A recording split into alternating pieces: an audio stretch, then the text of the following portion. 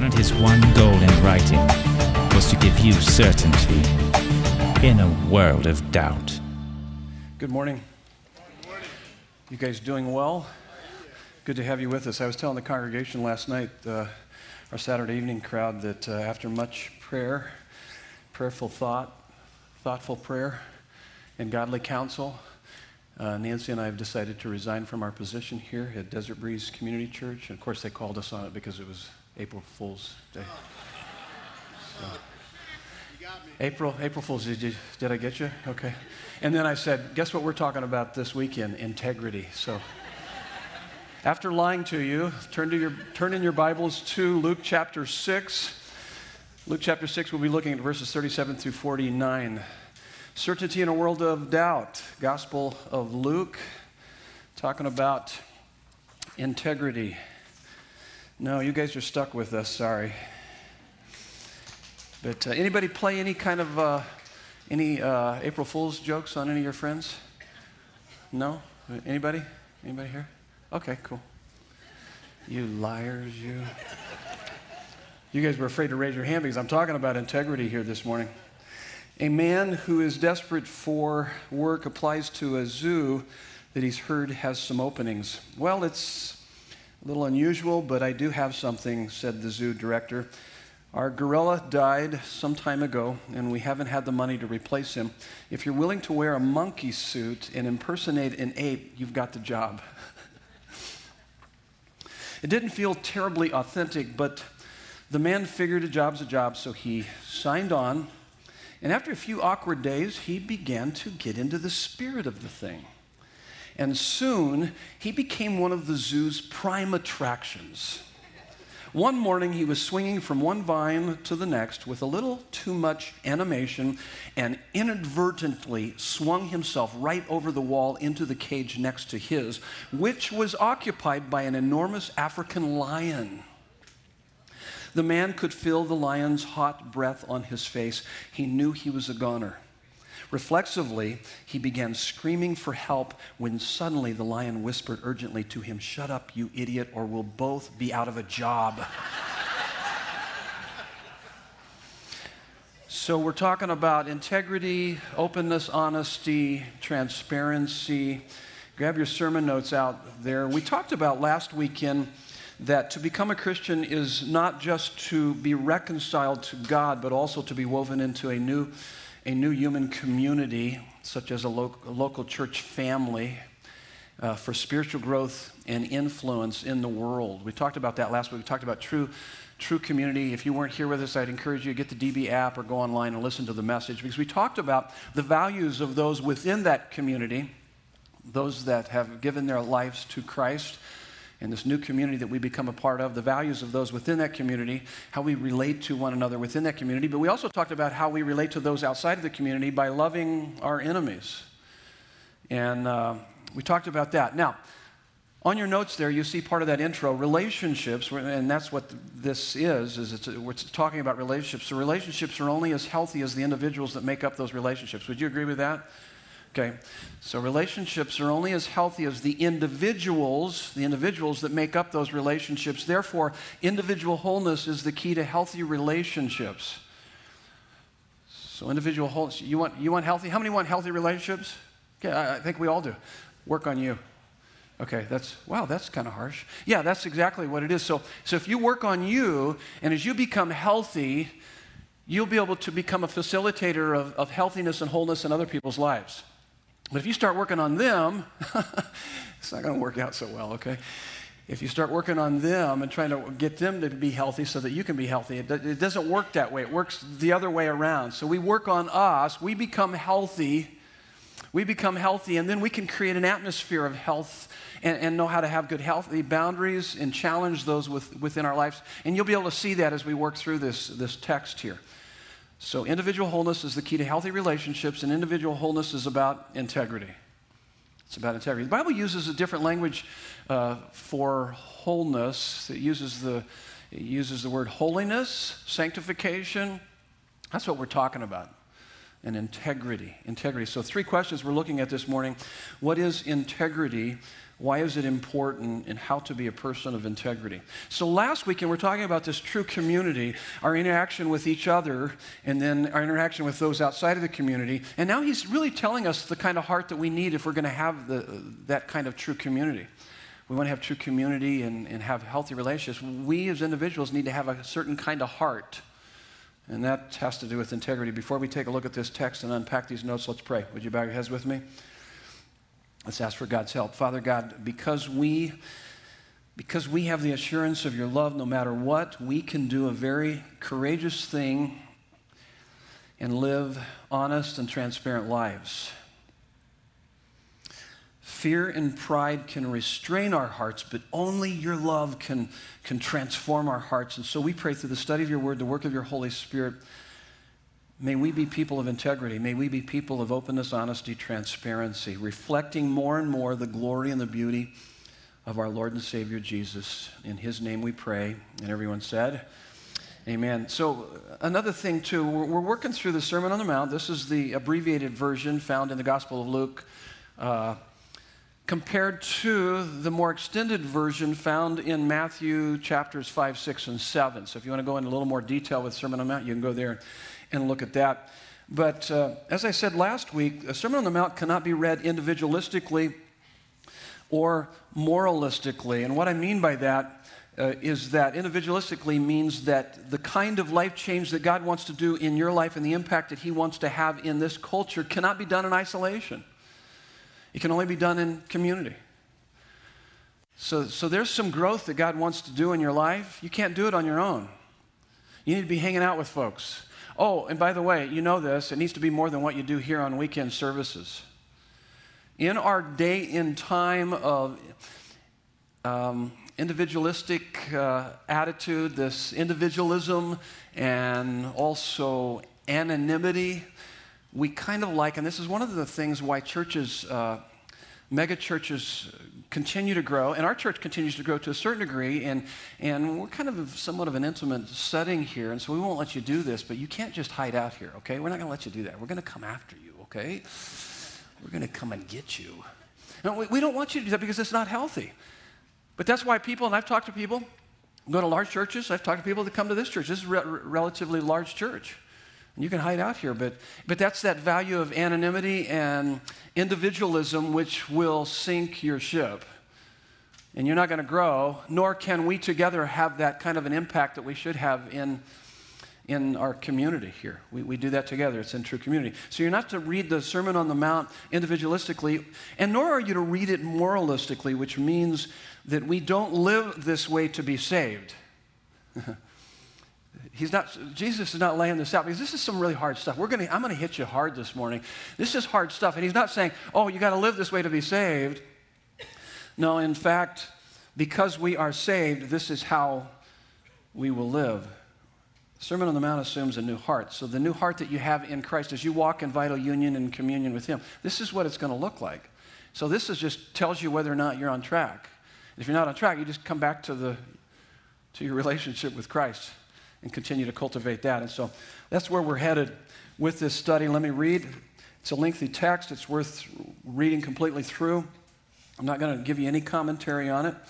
Okay, maybe I'll just do a little bit, but very little. In the first section, remember we're coming out of love your enemies, and now he says he's going to give us what integrity is. What is integrity? He's going to define it for us in this first section. He says, judge not. This is verse 37. Judge not, and you will not be judged. Condemn not, and you will not be condemned. Forgive, and you will be forgiven. Give, and it will be given to you. Good measure, pressed down, shaken together, running over, will be put into your lap. For with the measure you use, it will be measured back to you. He also told them a parable. Can a blind man lead a blind man? Will they not both fall into a pit? A disciple is not above his teacher, but everyone, when he is fully trained, will be like his teacher. Why do you see the speck that is in your brother's eye, but do not notice the log that is in your own eye? How can you say to your brother, Let me help take out the speck that is in your eye when you yourself do not see the log that is in your own eye. You hypocrite. First take the log out of your own eye, and then you will see clearly to take out the speck that is in your brother's eye. That's pretty convicting right there. And he's showing us what integrity is. And now we move to answering the question why integrity is important. And that's these next verses, verses 43 through 45. And he says, "For no good tree bears bad fruit, nor again does a bad tree bear good fruit, for each tree is known by its own fruit. For figs are not gathered from thorn bushes, nor are grapes picked from a bramble bush. The good person out of the good treasure of his heart produces good, and the evil person out of his evil treasure produces evil, for out of the abundance of the heart his mouth speaks." He's answering the question for us why it's so important. Talking about fruit bearing there, why we need integrity. And now he's going to answer the question how to be a person of integrity. Verses 46 to the end of the chapter, verse 49, he says, "So why do you call me Lord, Lord, and not do what I tell you? Everyone who comes to me and hears my words and does them, I will show you what he is like. He is like a man building a house who dug deep and laid the foundation on the rock, and when a flood arose, the stream broke against that house and could not shake it because it had been well built.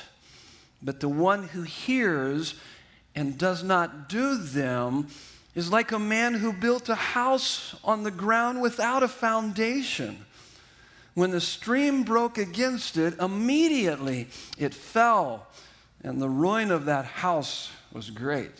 This is the word of the Lord to us this weekend. Okay, we got a lot of work to do here. So what is integrity? Verses 37 through 42. Integrity is the opposite of hypocrisy. That's your first fill in the blank. So integrity is the opposite of hypocrisy. Verse 42, he says, he calls us hypocrites, you hypocrite. The Greek word for hypocrite is actor.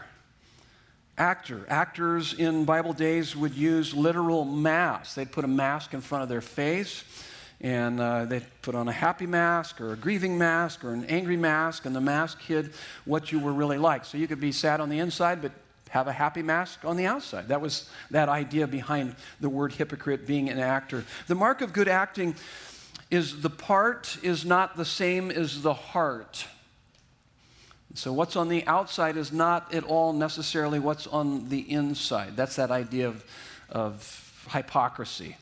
And so integrity is the opposite of hypocrisy. Number 2 on your notes, all hypocrisy is play acting and mask wearing. So when you're being a hypocrite, it's really just about pretense, play acting, mask wearing. And that's great on stage, but it is devastating in community. It's devastating in relationships. When we do the play acting and mask wearing, it devastates relationships. It's not healthy for relationships. He says in verse 41, "Why do you see the speck in your brother's eye and pay no attention to the," what does he call it? The log. Now this is supposed to be a little bit of Hebrew humor. We're not Hebrew. We don't get it, do we?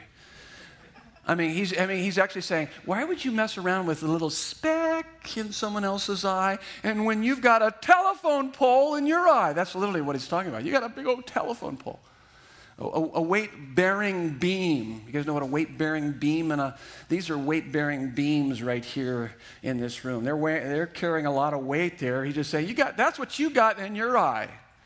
Now, why would he say that? I think there's a couple of reasons why he would say that. I think it's that we should be more preoccupied with our own issues rather than everybody else's issues. Shouldn't we? That's what he's saying. He said, you worry about you. Don't be worrying about the specks in everybody else's eye. And in fact, if you're worried about you, you're going to see that your issues, you're going to see your issues as being bigger than everybody else's issues. It's about taking responsibility. And why would he say this? Why is he talking like this in the Sermon on the Mount as it relates to those who have changed hearts, transformed hearts, and those that have a relationship with Christ, that this is the difference it's going to make in our lives? Why would he say that? And it's because the sinful human heart naturally loves to do image management. And we naturally like to look at everybody else's problems and not our problems. It's much easier to kind of address the problems around us, and that's why he's saying that. Matthew 8:15, verses 8 through 9, Jesus even said about the religious leaders of that day, he says, these people, they worship me with their lips, but their hearts are where? They're far from me. They're finding their little local church, and they're just kind of sliding in and hiding in the crowd and checking the church box and going through the motions without any emotion. It's all form and no substance. There's no true connection with me. It's all religious. It's all routine. They're going through the motions. That's what he's saying. And they're just wearing a face like they're close to me, but they're not. That's what he's saying. Now, I started thinking about this. What do you hide behind? We all tend to hide behind things, and we do that because we want to keep people at a distance from us and not really reveal what's going on inside of us. And so what do you hide behind? What kind of play acting and mask wearing do you do? And I went through and I was able to come up with, it's a short list. There's probably many more that could be found on this list. But let me walk you through just some things you might be thinking about. These are what would be classified as fig leaves, okay? You guys know what I'm talking about there? Genesis 3. Adam and Eve sin. What was the first thing they do? They put on the fig leaves. They're trying to cover up. We tend to try to cover up like this. And so we use spirituality, as was already mentioned. They worship me with their lips. Their hearts are far from me. We go through the motions. We check the box. We do all of that. Another one here I find interesting is excessive superficial conversation. So if I could come in and we start interacting, and if I can dominate the conversation with just a bunch of superficial conversation, cliche conversation, sharing of facts, maybe opinions once in a while, but certainly never go down deep to our feelings and needs. We're not going to go there. But if I can control the conversation, then you never find out about me. I don't have to worry about you. And we just keep it on the kind of skimming the surface. That's one. We do that. So if you find yourself overly talkative when you're around people, it's probably being driven by a fear. Because you can kind of control the environment, control the conversation. That's just one. And here's another one, humor. Is it when things get a little tense, you crack a joke? Yeah, everybody laughs. Oh, kind of. And by the way, sometimes that's really appropriate. But man, when you do it all the time, you got to start thinking, wait a minute, that's a mask. You just don't want to get close to anybody. You're just trying to keep people at a distance. You crack a joke, everybody laughs. Don't have to ask you any tough questions. So we can use humor. We can use shyness and quietness. We can use brazen self-assurance. We can use chronic illness or intelligence. We intellectualize the spiritual matters without it ever really getting down deep into our heart. Or we can use ignorance, playing dumb, and then they don't call on us. Or we can use busyness, which involves perfectionism and workaholism. Or we can even hide behind our technology, our phones, our computers, our TV. These are all motivated by shame. You may impress people with your play acting and mask wearing, but you won't make friends. And you can only be loved to the extent that you are known. And so, integrity is the opposite of hypocrisy. All hypocrisy is play acting and mask wearing. Here's what integrity is. Integrity is wholeness. It's wholeness. It's consistency and sincerity with no deception or pretense. How many are familiar with the word integer? It's kind of mathematical in math. You've heard that word, integer. Any math teachers out there? So integer, what is integer? Anybody? It's a whole number. It's a whole number. Integer is a whole number versus a fraction. And so that it's really out of that word integrity. So we're talking wholeness. It's without integrity, your life is fractured. Your life is fractured. So integrity is wholeness, consistency, and sincerity with no deception or pretense. So in other words, there's no disparity between what you say you believe and how you behave, how you're behaving your life. There's no disparity between your private life and then your public life. There's no disparity or gap between your internal, your thinking and feeling, and your external, your behaving. So here's some examples of this. So if you, let's just say that when you get around pro-Trump folks, you're like, yeah, he's going to make America great again. Yeah, I can't wait. Yeah. And then you get around anti-Trump folks and you go, oh my goodness, this is horrible. What are we going to do? So do you find yourself kind of flip-flopping based on the environment, kind of a chameleon? Probably best not to just say anything, huh? What do you think? Because I have relatives on both sides. I'm like, Dad, boy, we need Jesus, don't we? I mean, that's what I'm thinking. It's like, so that might be a safe thing to say. I'm glad my hope's not in politics and the government. It's in Jesus. So, how about this one? When you're online and someone posts something that you don't like, oh my goodness, the fangs come out. You're a lion. Ah. But then in person, you're a lamb. Because you can hide behind that computer. You can say some really vicious stuff. But then when they talk to you face to face, it's totally something different. See, there's a disparity between who you are there and who you really are in person. Or how about this one? I know you've told me many times before, you trust in the Lord with all of your heart. You're not leaning upon your own understanding. In all your ways, you're acknowledging Him, and He's directing your path. Praise God. You're living a victorious life. Then tell me, why are you so stinking anxious, bitter, and depressed? I didn't have to say stinking, though, did I? I just had to throw that in there. Yeah, why? Why? Because there's a disparity. I understand that. I understand you're trusting God, but be truthful about the fact that maybe you're not living a life that's really displaying that trust in God. Because if you were, you wouldn't be so anxious. You wouldn't be so bitter. You wouldn't be so depressed, would you? If you're trusting in the Creator of the universe who loves you and adores you, gave His life for you, it just makes sense to me that you're not going to be that stressed out. But so there's that disparity. I call it the gospel gap. We all struggle. We all struggle with that. And so integrity is wholeness, consistency, and sincerity with no deception or pretense. And so let me ask you a very probing question, and please be honest with yourself. If you knew everything that you thought, said, and did tomorrow was going to be videotaped and then put on the internet for everyone in the world to see, would it make any difference in how you lived your life? I think if we were all honest, we'd go, it sure would. If I got cameras going around every moment of the day, as soon as I wake up in the morning, hi, praise God. Cameras are on. It would, wouldn't it? Wouldn't it make a difference? Come on, let's be honest. We're talking about integrity here. Yeah. I'm telling you, I think it would make a difference, and it just shows that we tend to struggle with this gap between who we really are and what we try to portray to everybody else. My wife and I went to AMC 30 over here for a movie. It's been a few years now, and I let her pick the movie. That was a mistake. But no, it wasn't a mistake. It was a good movie. But I remember going into the movie and not really knowing what the movie was about. And it was one of the big movie theaters, where we have the bleacher seats, and the place was already packing out, so we're in there, and we walk in, it's kind of busy, and we're trying to find a seat. And just as we walk in the door, someone yells out from the top, goes, "Hi, Pastor Ray!" Oh, gee. I leaned over to my wife and goes, "Is this a good movie?" I said, "If it isn't, we're busted." And so to this day, my wife and I, when we go to movies, we go to Tempe or Mesa. And believe me, if I go to Tempe and Mesa and I hear, "Hey, Pastor Ray," that's going to freak me out.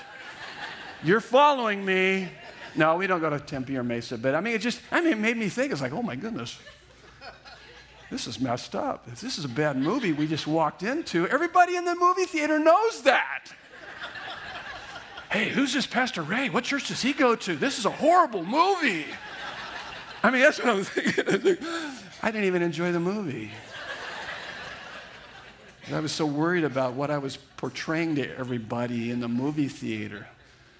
So, we all do that.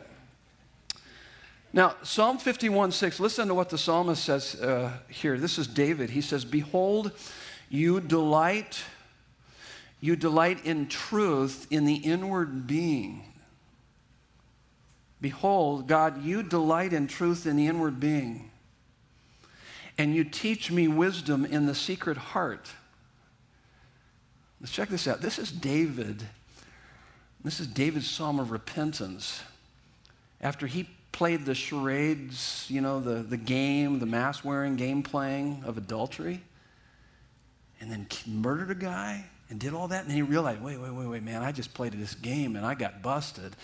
Oh my goodness, God, I realized I lacked some integrity, some honesty in my heart. My heart was going astray, and I didn't even see that. I'm just playing a game here. That's what he's saying.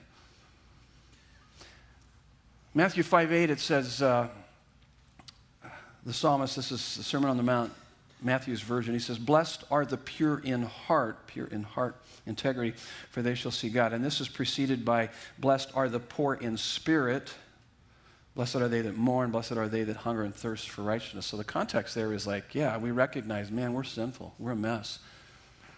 And the pure in heart is just being willing to admit it. See, integrity is not so much about having your act together or being perfect in every way and being sinless. No, it's actually just about being honest about where you are and what's going on in your life. In fact, that's the next point in your notes. The real sin of hypocrisy is a refusal to live in honest repentance. See, no sin will completely break fellowship, ruin the church's witness, and destroy our relationship with God except the refusal to repent. John 16:8, the Holy Spirit, it says that really the Holy Spirit's job is to convict us.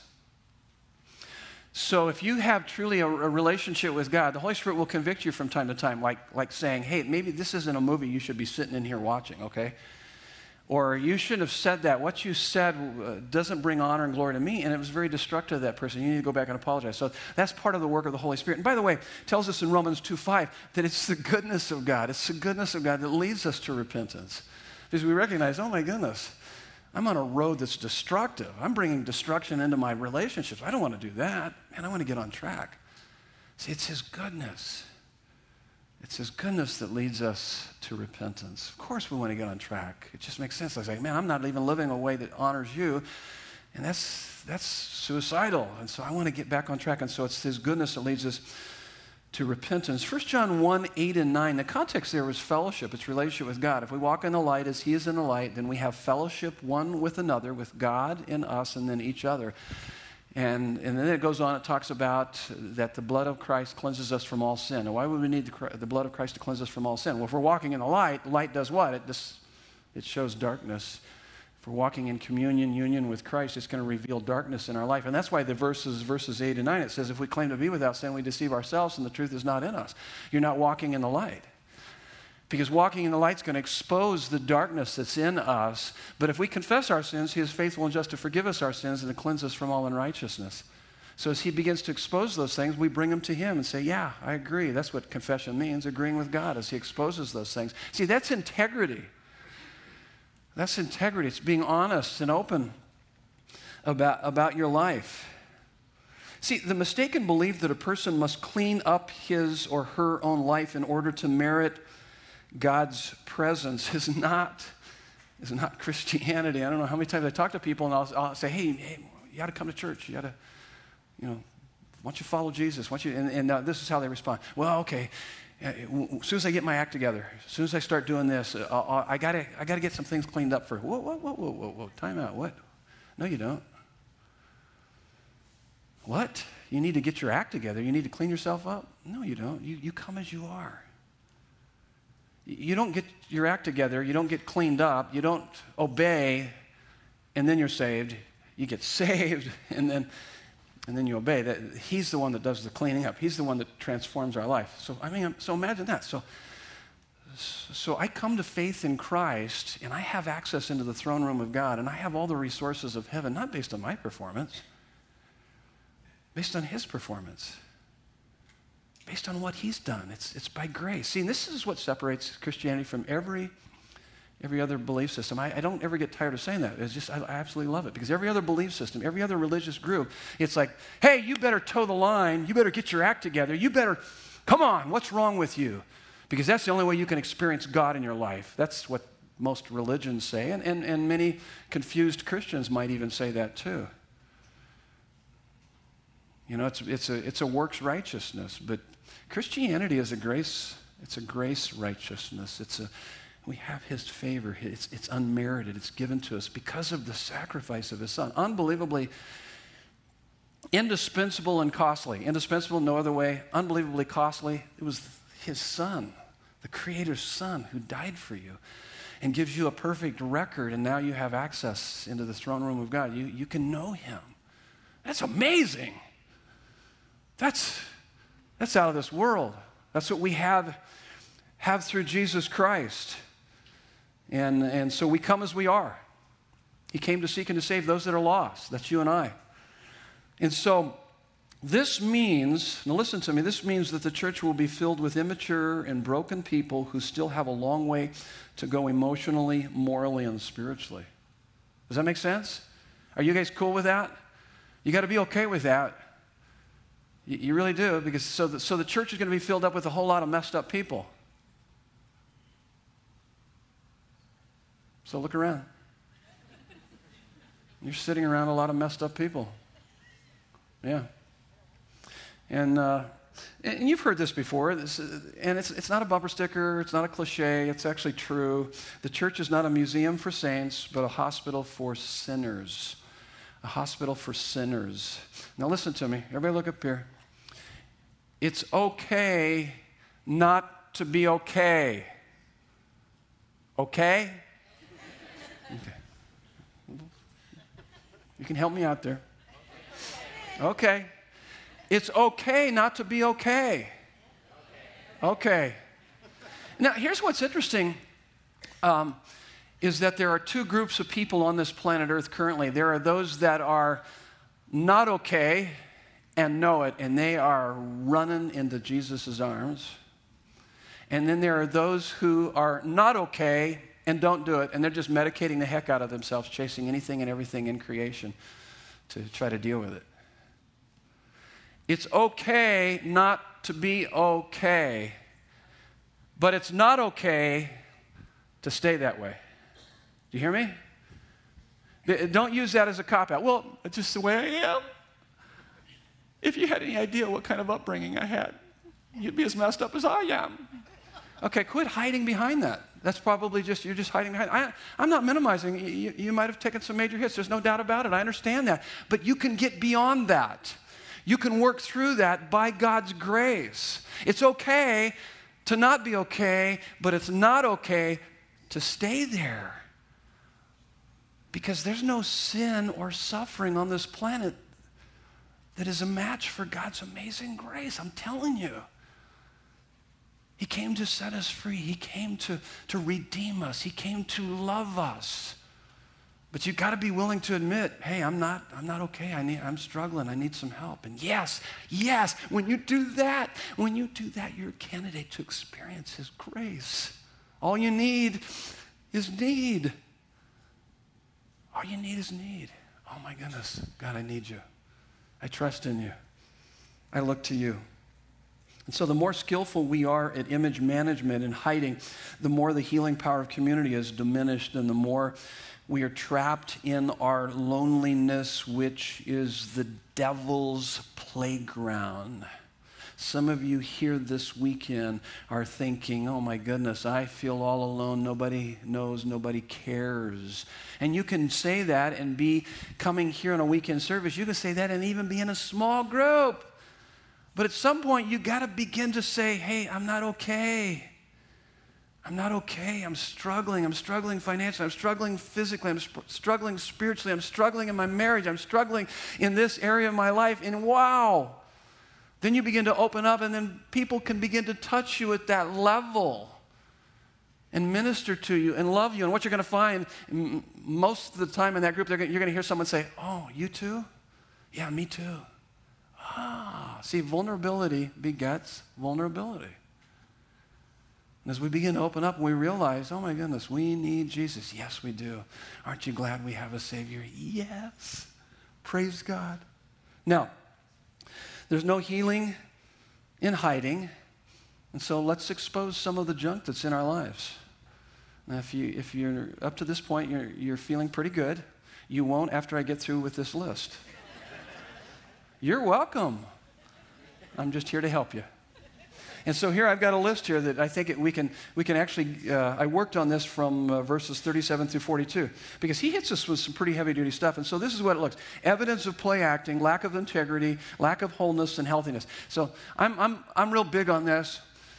I was years ago a part of a church that was really unhealthy. And when I came out of that unhealthy church, I go, man, I got to figure out what this whole thing called healthiness looks like. You know what I'm saying? It's like, because these people aren't very healthy.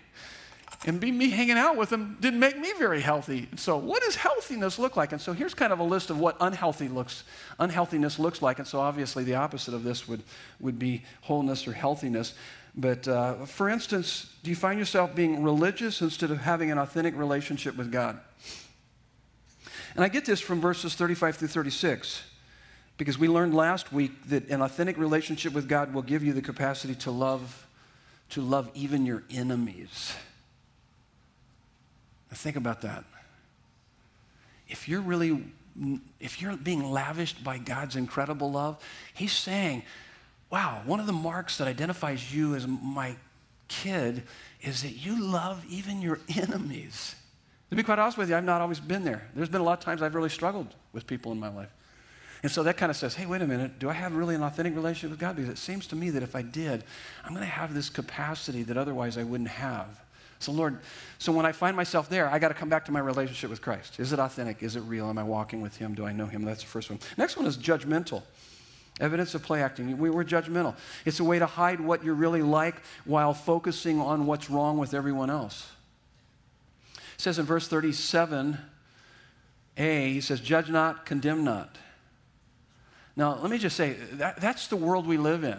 If you watch news nowadays, they don't report the news anymore. I mean, there might be a few channels that actually report the news, but for the most part, you get nothing but commentary, and most of that commentary is really divisive. It's very destructive. It's very condemning. It's all about judgment. It's all about cynicism and sarcasm. And not only that, just turn on late-night talk shows.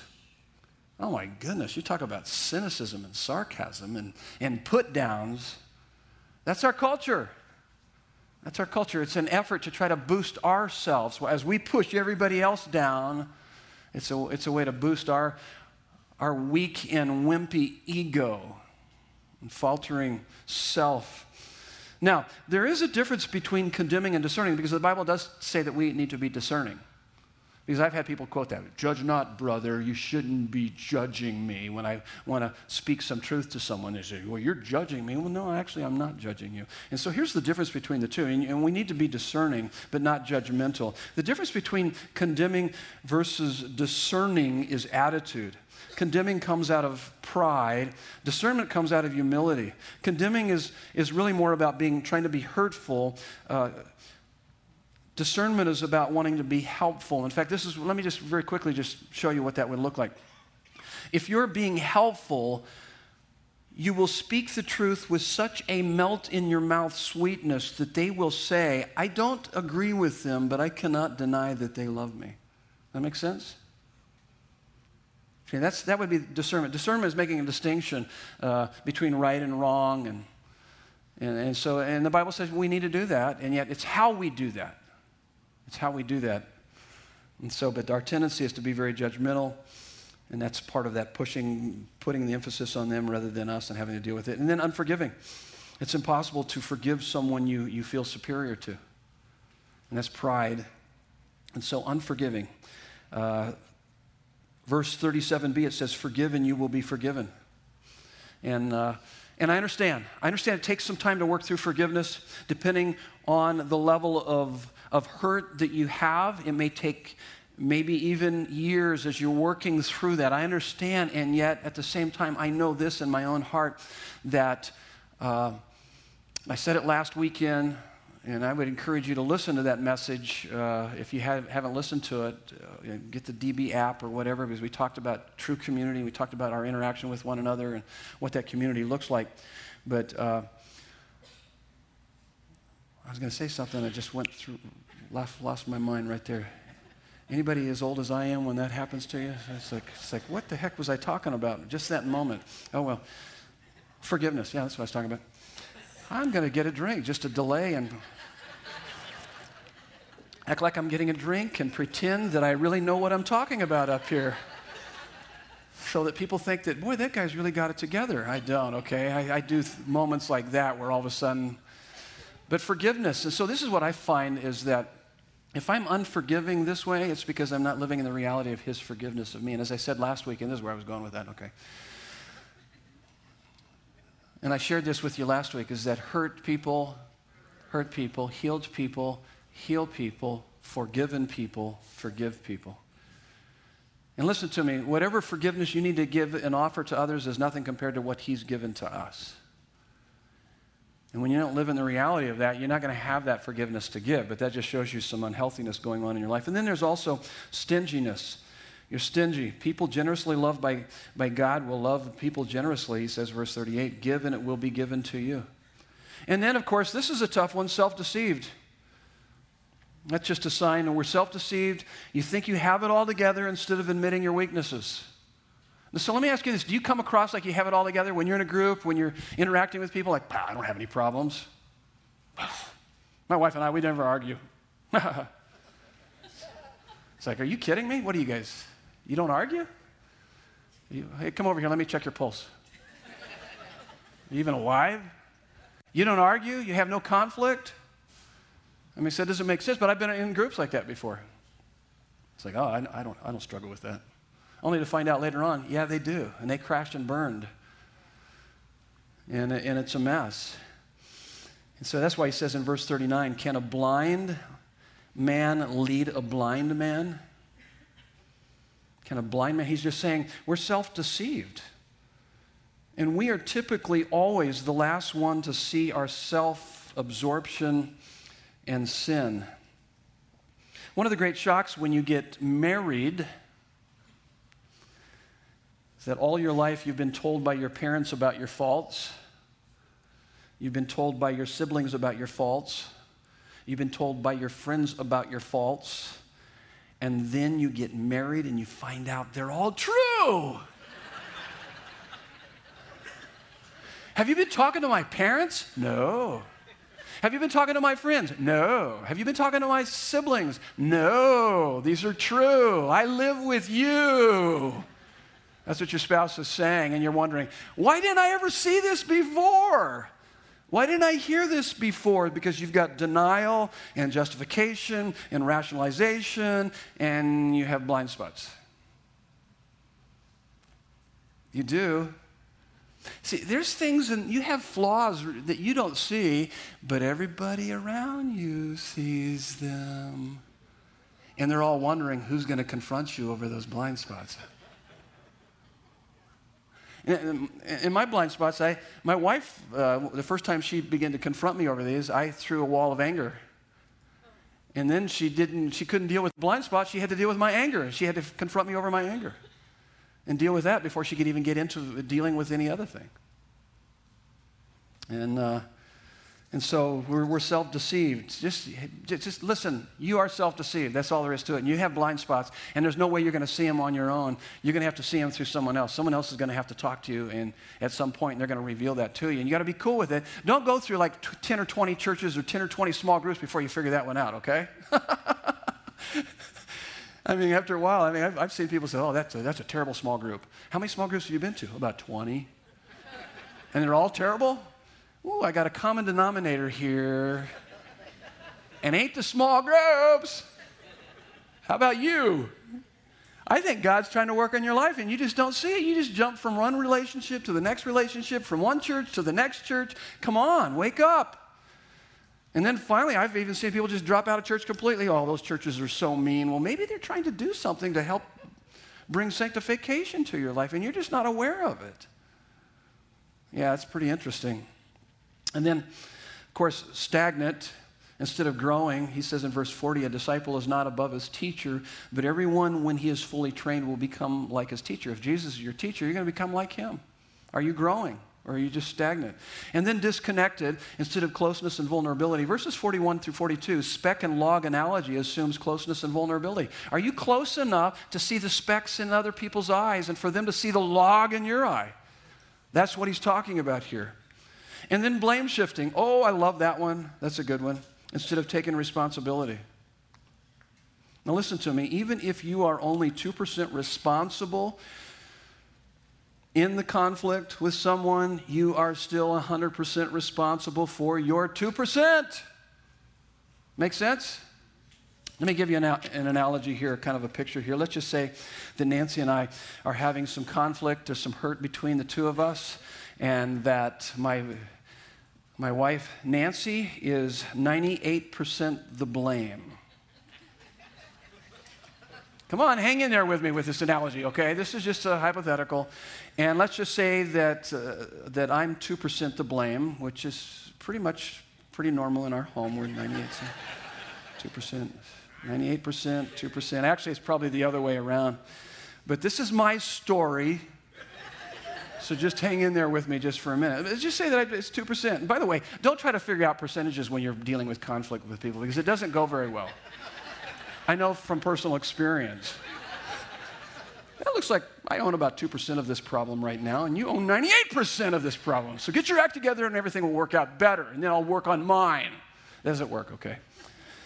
That doesn't work very good. But the Bible, this is what the Bible says, and this is a good question for you. The Bible says that whether you are the offender or the offended, which one should move first, the offended or the offender? What does the Bible say? Yes. Yes. Yes. If you're the offender or the offended, it doesn't matter. You move towards reconciliation. It says that in Matthew 5 and Matthew 18. Very clear. So you just move. You say, wait, I heard a little harshness from that person. I'm going to go and make sure everything's cool between us. So you move, or whatever it is. Or did I say something to them? Oh, I shouldn't have said that. I'm going to go and talk to them about that. Make sure everything's cool. Now, it even gets worse for us guys. So that's what the Bible says in general, but the bar is even higher for men. It tells us in Ephesians 5, it says, in fact, that men are to do what? You guys know? Love your wives as Christ loved the church. Oh, my goodness. That is terribly convicting for me. I mean, when I read that and I think about that, when you think out the implications of that, what does that mean? It means this, that Jesus Christ is sinless and yet reached out and reconciled his bride. He was sinless and reached out and reconciled his bride, the church. And he did nothing wrong, but he initiated reconciliation. And when she did not respond to that reconciliation as he wanted, he let his life be taken from him to make her right. That's our Savior. So when he says, husbands, love your wife as Christ loved the church. So let's go back to my little story here. The least that I should do is when she's cold towards me and we see there's some conflict, that the way that I not become overcome by evil, but overcome evil with good, as we talked about last week in Romans 12:21. I do that by reaching out to her and saying, honey, I'm sorry. Will you please forgive me for my 2% contribution to this conflict? No, don't say that. It will not go well. That just wrecked the whole apology. And don't do this either. Don't do this number either. So, honey, I'm sorry. Will you please forgive me? And then wait for a few moments and say, do you have something you want to say to me? That will not go well either. I know from personal experience. And so you know what? This is what you do. Relationships are a two-way street. You take care of your side of the street. Take responsibility. Grow up. It's like, even if, like I said, if it's 2%, you're still 100% responsible for your 2%. Take responsibility. You let them deal with their side. Don't force, don't manipulate. Just say, man, I'm jacked up. I'm a mess. I didn't respond to it appropriately. I want to honor Jesus. I love you. I don't want anything to be between the two of us. See, a gentle answer turns away wrath. Harsh words stirs up anger. Proverbs 15:1. I mean, imagine the healing. Oh, my goodness, just in that. That's what our Savior did for us. That's what our Savior did for us. Even more so should we do that with not just within our own homes, but even outside of this, with people. That's why he's saying, love your enemy. So Heavy stuff. Okay, so blame shifting and then defensive. If you're unhealthy, you're going to be defensive. I was defensive for at least a couple decades. I mean, that was a long time. I really struggled with that because I had this idea of this holier than thou, self-righteous, had to have my act together instead of being teachable and open to feedback. And if you're emotionally healthy and secure in Christ, you're going to, in fact, be asking for feedback. One of the things that we do as staff here, we have our staff meetings, we do a devotional, we pray for all the needs of the church, and then they report on their ministries. And then at the end of each one of those, everyone on staff typically will say, do I have any feedback? Anybody want to speak anything to me? That's just really a great thing to do. Can you give me some feedback? How am I doing as your husband? How am I doing as a dad? I want to get better at this. I want to honor God. I want to make sure that I'm on track. Do you have any feedback for me? That's just really healthy. Oh my goodness, that level of humility. And I'll tell you what, when people do that, oh my goodness, God's grace. God opposes the proud. He gives grace to the humble. And then flatter. Unhealthy people flatter instead of speak the truth in love. Now listen to me. Fill in the blank. Fill in the blank and look up here. This is what you need to know as it relates to speaking the truth in love. Any love that is afraid to confront is not true love. Any love that is afraid to confront is not true love, but rather a kind of emotional hunger, a selfish desire to be loved. Now it's interesting when he's talking about taking the speck out of a person's eye. I mean, anybody ever get something in your eye and have to go to the ER? Oh my goodness. I went to the ER over here at Arrowhead, and I got in there, and they laid me down, and they got a hammer and a chisel out. And I'm thinking, what in the world? No, they wouldn't do that. They'll wash my eye out. They use a little Q-tip. They use these big magnifying glasses and try to really look at it. That's the idea here. When we help someone out with their issues, you don't get a chisel and a hammer and pound away. A Q-tip with a lot of TLC. That's how you confront people. That's how you deal with it. That's what he's talking about here. You still speak the truth, but you do it in such a loving way. Because you tell them, you just reinforce it over and over. Hey, I love you. I want a healthy relationship here. So what it is that you need to have a cradle of security for your moments of vulnerability. And sometimes when they respond to you in a negative way, then you got to go back to your cradle of security. You got to keep building the security so that they understand, hey, I love you. This is part of us growing and maturing, and I'm not in any way pointing fingers. I struggle too, and here's my issues, and as you're kind of working through that. And so that's that. So why is it important? He gives us the tree and its fruit analogy, and here they are. You are what you love. Verse 45, he says, the good person out of the good treasure of his heart produces good. And he uses this idea of heart.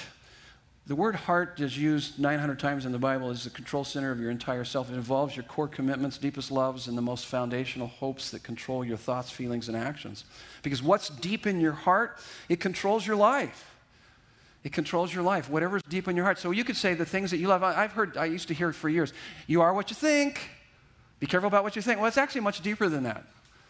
Because your thoughts are actually controlled by what you love. And what you love could also be defined as what you most want. And what you most want would be defined as what's the good life to you and where do you find your deepest happiness, ultimately. You may say, oh, Jesus is my deepest happiness, but deep in your heart there might be something else that you're trying to find your happiness in. So you are what you love. That's why it says, above all else, guard your heart, for it is the wellspring of life. What you love is what you worship. He uses verse 45, treasure. The Greek word there is the place where good and precious things are collected and laid up. So worship and treasure are kind of synonymous terms here. It means to give worth and value to something in such a way that it engages your whole person, your mind, your emotion, and your will. Matthew 6:19 through 21, he says, lay not up for yourselves treasures on earth where moth and rust destroy and thieves break in and steal, but lay up for yourselves treasures in heaven. Now listen to me. Listen. You got to get this. This is what he's doing. He's trying to save us from a lot of heartache and from our hearts being broken. Because listen to me, you build your heart, you treasure up your marriage up over and above treasuring Christ, or your kids, or how your kids turn out, or how well your kids are doing, or your bank account, or any number of things. That's what he's saying. Don't put your treasure in the things of this world. Put them in Christ. You put them in this world, it's a matter of time. They're going down, and they're going to bring you with them. That's what he's saying. That's what he wants us to understand. But if you put your treasure ultimately in Christ, if you love him with all of your heart, and you find your deepest satisfaction in him, then when things go south in your life, you'll have what is necessary to respond to those things. That's why the last point here on this, why is it important? You might not love what you think you love, because fruit doesn't lie. He says a bad tree cannot produce good fruit. A tree is known by its own fruit. So let me ask you, what's the fruit in your life? What's going on in your life? What's happening? Listen, if you're terribly despondent and depressed, anxious, angry, it's because you have a collapsing, temporal, counterfeit, pseudo-savior that you've built your life on. You're treasuring up things on this earth as opposed to putting your treasure and your greatest pleasure in Christ. That's what it's revealing. And we go back through this list. Do you have an authentic relationship with God? Are you discerning? Are you forgiving? Are you generous? Are you open to confessing your weaknesses? Are you thriving? Are you growing? Is there a vibrancy in your life as you walk with him? Are you connected with others? Are you sharing your life with others? There's a closeness and vulnerability. You're taking responsibility for your life. Now listen to me. Listen to me. When are you going to stop nursing, cursing, and rehearsing your past? At some point, and I understand, there's certain grieving process, and we all have to grieve the hits we take. But at some point in your life, you got to say, wait a minute. I'm going to quit blame shifting. Yeah, I had a horrible past. These things happened to me, but praise God, by his grace, he can redeem my life. He can restore my life. He has reconciled me back to the Father, and I have all that I need in him. At some point, you got to make that decision. You got to say, wait a minute. No more blame shifting. I'm moving on. And then, hey, how am I doing? You got some friends that can speak truth into your life, and then you can speak truth into their life. Let me read to you this. It's a bit lengthy. Almost finished. Actually, we're not, okay, but I said that just to keep you with me here.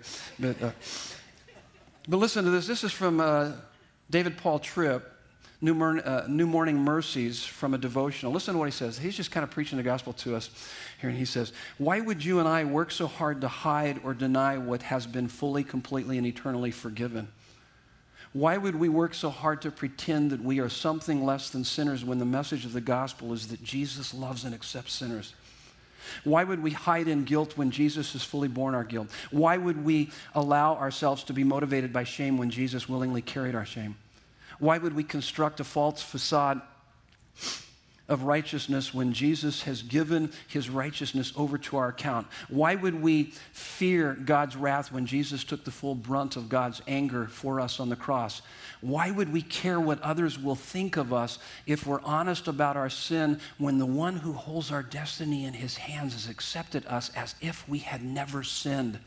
Why deny who we are and what we need when full provision has been made? Why act as if we're something that we're not when grace has met us right where we are? Why act as if no one would understand when we have been given a faithful and understanding high priest who is sympathetic with all of our weaknesses? Why act as if there is no hope for people like us when our Savior has conquered sin and death for us? Why sing the truths of the gospel on Sunday and functionally deny the gospel during the week in street-level acts of denial, excusing, and blame? Why would you defend yourself when a loved one points out a wrong or excuse yourself when you are caught? Why, in the face of wrong, would you work to soften the pain of conviction by debating the Holy Spirit's gracious prompting? Gracious prompting. Here's how we be a person of integrity. How to be a person of integrity. Build your house on the rock. That's the analogy he gives us. Live for an audience of one. That's what he's saying. Why do you call me Lord, Lord, and you do your own thing? It's like there's a disparity. There's a gospel gap. You call me Lord, and yet you're doing your own thing. You're not coming to me. You're not walking with me. I'm not in your life directing you, guiding you, guarding your life. You're not allowing me to do that. That's what he's saying. A few years ago, I heard a story of a man whose life had fallen apart after an affair, and while his wife was traveling, he would bring his mistress to his home, but his wife had placed so many of their wedding pictures around the house in every room that he would have to turn them over to keep himself from feeling bad. And why would he do that? Because he was breaking his vow to his wife. He lacked integrity. His life was fractured. And of course, if his wife had been there, he wouldn't have brought his mistress to his home. But what's fascinating about this story is that even the token of her presence, a picture, reminded him of the wrongfulness of it, and he had to suppress it. Now listen to me. You can't turn God's picture over. You can't turn his picture over. You live your life, every day of your life, every moment of your life before the face of God. All of life is lived before the face of God. There is no place where God is not with us, Psalm 139. And if you understand that, you'll be a person of integrity. Now, if you're a Pharisee, you're trying to earn your salvation, that will be crushing. But if you have received salvation through Jesus Christ, that will be unbelievably comforting. Because you see, if someone you love is with you, yeah, it holds you accountable. You don't want to grieve them. You don't want to trample on them in any way. And yet it brings such delight. There's such delight. This is my favorite thing about the Christian life, is that we have his presence. That's why I love what David says in Psalm 16:8. He says, I have set the Lord always before me, and because he is at my right hand, I shall not be shaken. And then he goes on, he says, in his presence is fullness of joy. At his right hand are pleasures evermore. Not only when I walk through my day knowing who it is that's with me, that walks with me through this day, I'm unshakable. I'm unbreakable. And not only that, I have a satisfaction that nothing in this world can give to me. Here's the next thing, is that if you're walking in the reality of that, this will give you will be authentic with all, but deep disclosure with a few trusted friends. 1 Peter 1:22, it says, love one another earnestly from a pure heart. What does it mean to be authentic? I gave you kind of a list there. Give up trying to please everyone in your life. Have the courage to express what you truly like or dislike, even if you think people won't like you, and acknowledge it openly when you get something wrong, and avoid the temptation to hide and hurl. You know, I find it interesting here that every time I go to Costco, I run into someone who's been playing hooky from church for a while. And they look like a deer caught in the headlights. So I pretend like I don't see them and then chase them around with my cart. Okay, I don't actually do that part, but I'm thinking, listen, I always want to say to them, hey, all of life is not lived before the face of Pastor Ray, but all of life is lived before the face of God. I'm the least of your worries. I'm just pointing to him. Just get to know him. If you don't connect here at Desert Breeze, go connect at another church. But connect. Go somewhere. And then deep disclosure. Do you have people in your life that I could go to and ask them how you're doing? And they would tell me? And do you have people in your life you've given them, you have given them the okay to hold you accountable and to speak authoritatively into your life? That's what Hebrews 3:12-13 is about. And then James 5:16, it says, confess your faults one to another. Who do you spill your guts to? You need to have somebody. You need someone. And then they'll help us together. We do this. We call them life groups here. Stormproof your life by integrating the gospel into every area of your life. Storms reveal whether your life is built on sand or rock. And this is just learning to integrate the scriptures into every aspect of your life. It's not a denial of sin or suffering, but it gives you that ability to endure that stuff. Integrity is the courage and the ability. This is what Pastor Scott told me this last week as we were talking about, is the courage and ability to face the harshness of the reality of life without the structure of your faith and morality and character falling apart. We're going to talk about faith next week. What kind of faith helps me with this kind of integrity and walking with God? Would you bow your heads with me? Let's just take a few minutes. I've gone long this morning, but that's just the way it is. This is the last service, and sometimes I do that. And so, bow your heads, close your eyes. What did Jesus do about the beams, the load-bearing timber in our eyes? He was nailed to it. He was crucified on it. It's only when you believe that you are saved in spite of your sin that you will have the emotional wealth to finally be able to admit your sin and humbly help others with theirs.